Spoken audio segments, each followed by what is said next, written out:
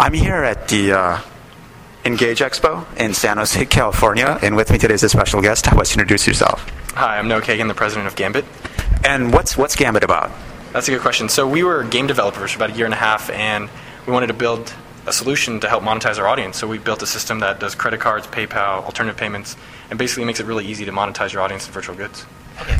And what services then do you offer? How would game developers use your service if they have a social game on Facebook or any other place? Is this only for social networks, or is it something else? Yeah, so it's really for anything on the web that needs to monetize. We specialize right now in online games. So it's kind of like if you have a broken car, you're not going to go fix it yourself. You take it to a mechanic. So the value we provide is that if you're building a game, build your game, optimize it, grow it, and if you want to monetize it, you could do it yourself and hire other people, or work with us, where we've spent the past year and a half developing the technology, optimization, fraud, all the other buzzwords, but really managing and growing your revenue side and trying to be a partner from that, because we understand what game developers want.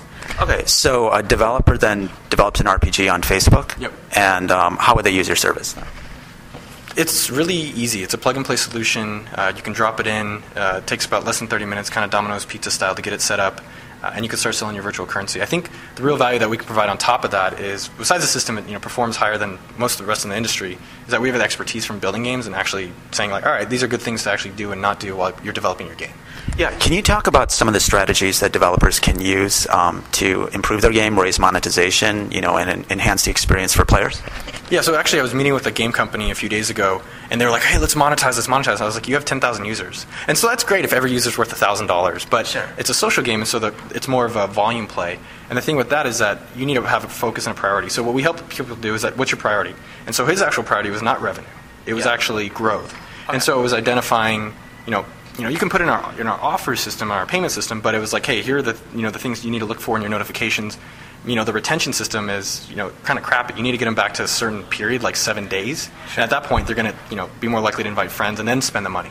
Yeah. So it's really more of a complete solution versus just like, hey, we're a PayPal button, or we'll manage your payments for you. Sure. And can you talk about other strategies that developers can use for retention? Sure. Have you seen any techniques that have worked pretty well? Yeah, a lot of the stuff, specifically kind of on the Facebook level, it's been less about spamming your friends and getting them to do it, but it's basically get into certain points of the game. In retention, it's a lot about, like Bejeweled Blitz is a game that I personally am addicted to. Sure. And the reason that what they've done really smart is two things. One, they make it a weekly contest. Yeah. So every week it's a reset. And so I'm like, well, I get my notifications, it's a weekly thing, I got to go back and do it. And there's that social aspect of, I want to do it because my friends are going to see my score and I want to beat them. Secondly, what they do, which is really smart, which I think a lot of people should be doing, is looking at notifications when a friend or someone close to you has passed you in the system. Sure. And they do it all the time. So I get Ash just beat me, and that's something I want to come back to. On the retention level, the biggest thing is I hate when people say metrics because it's so generic and easy. It's like, oh, look at your metrics. Sure. Other things on retention stuff that I would consider is just like the mindset of why does the person want to come back and what makes sense for them to actually come back. Like in a lot of these farm games and RPG social stuff, you have to tend your garden every 15 minutes or things are going to go bad. Yeah. Or you have to go tend your friend's garden and you can watch out for them. So those are kind of the kind of standard tactics that people are using today. And do you have any other suggestions for other things that developers can use to enhance or raise the amount of people that they're serving with their games? So I think people are not recognizing that the market's going to get really saturated, and I think there's still tons of money to be made. The question is, if I were not doing payments, what would I be doing as a game developer? Yeah. I would be going where people aren't. So building on open social, Hives, MySpace, it doesn't have the appeal and the significant growth as Facebook, which is really strong. Sure. Within the Facebook ecosystem, I would go international countries. It's something I've talked about with you before. These countries have average revenue per user is significantly comparable to the U.S. They don't have the volume, but would you rather be a big fish in a small pond, or basically create something that's going to get copied and dominated versus something that you'll have a really nice business that no one else will know about? Okay. So aside from internationalization, where else do you see everything going in terms of games, social games? So I study and play this stuff way too much. It's a little obsessive. The challenge now is that when we were building games, it was mostly about spam, viral, instant growth, build the user base, and then it was like, oh, okay, now retention. So we threw in retention, and then it was like, oh, money, so let's sell them something. Yeah. Now you're really competing against companies, like if you look at the top 15 Facebook apps, over 40% are funded companies that have developed $1 million games. Sure. So you have to consider where are you really going to have a chance in winning against that. So if you really want to have a long-term strategy, you need to be spending a significant amount of money or figuring opportunities. The two opportunities I see right now that are still available, there are three. One is infrastructure, so build revenue streams. So if you're a game developer, build additional ways that other game developers can make money. Yeah. Right? So there's payment solutions. There's way too many. But focus on ways that they can utilize those payment solutions better. Secondly, sports stuff. There's really just not that much of it. Yeah. And it's a huge opportunity. Third is like gambling and skilled gaming. I think there's a lot of money to be made in that, and no one's really tackled that stuff. And can you talk about the transition from text-based to flash-based? Have you seen any differences in terms of revenue per user for text-based versus flash-based? Does it even matter? You know, I feel like people quote all these numbers like, oh, get women that are 35 in the Midwest, and that's the way to make a lot of money. But what I've seen is just, it's kind of like a common sense thing. You put more into the game, you're going to get more out. Sure. And that's kind of the thing you've seen with Flash, where it's a much more rich experience. The graphics are much more detailed.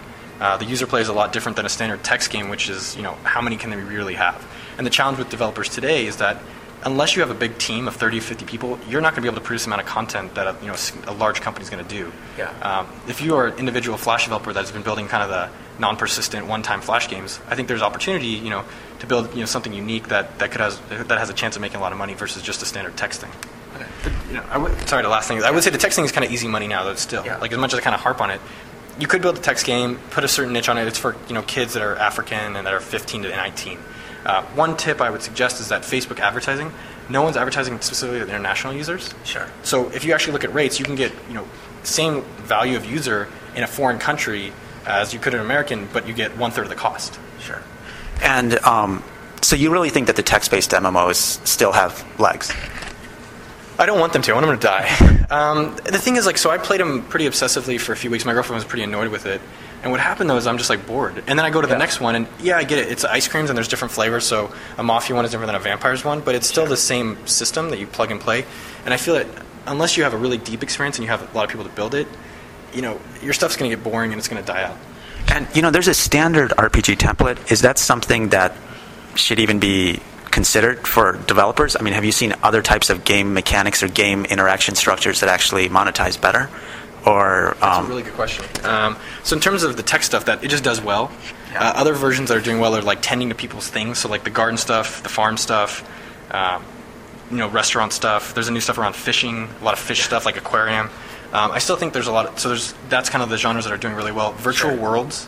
Yeah. So basically, anything that's taken a significant amount of upfront investment is going to make the average revenue per user is going to be a lot higher. So virtual worlds like Habbo and WeWorld and things like that, the users are just a lot more addicted and they're committed. I do have a theory, and it probably needs to be fleshed out, but you need about 3 years to build a really significant business or stakehold within a game or social community. So Zynga's taken 2 years to actually build, so maybe it's 2 to 3.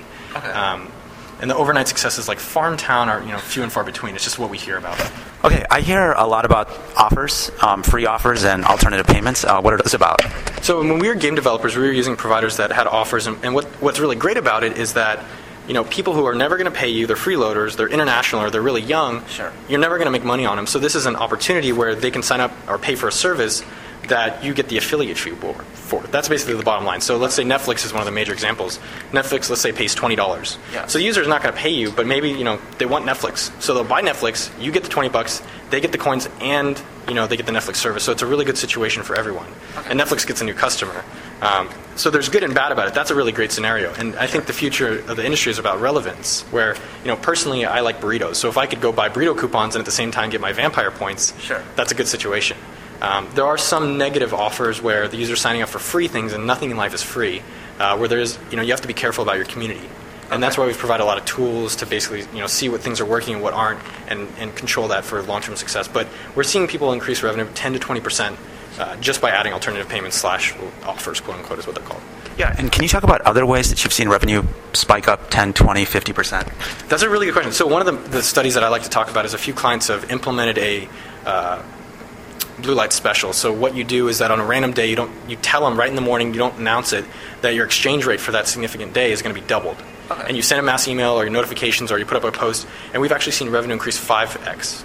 Okay. So for 2x, you get a 5x. So it definitely makes sense. And we haven't seen where it overcompensates. So because it goes up 5x, it's going to go down 5x. Sure.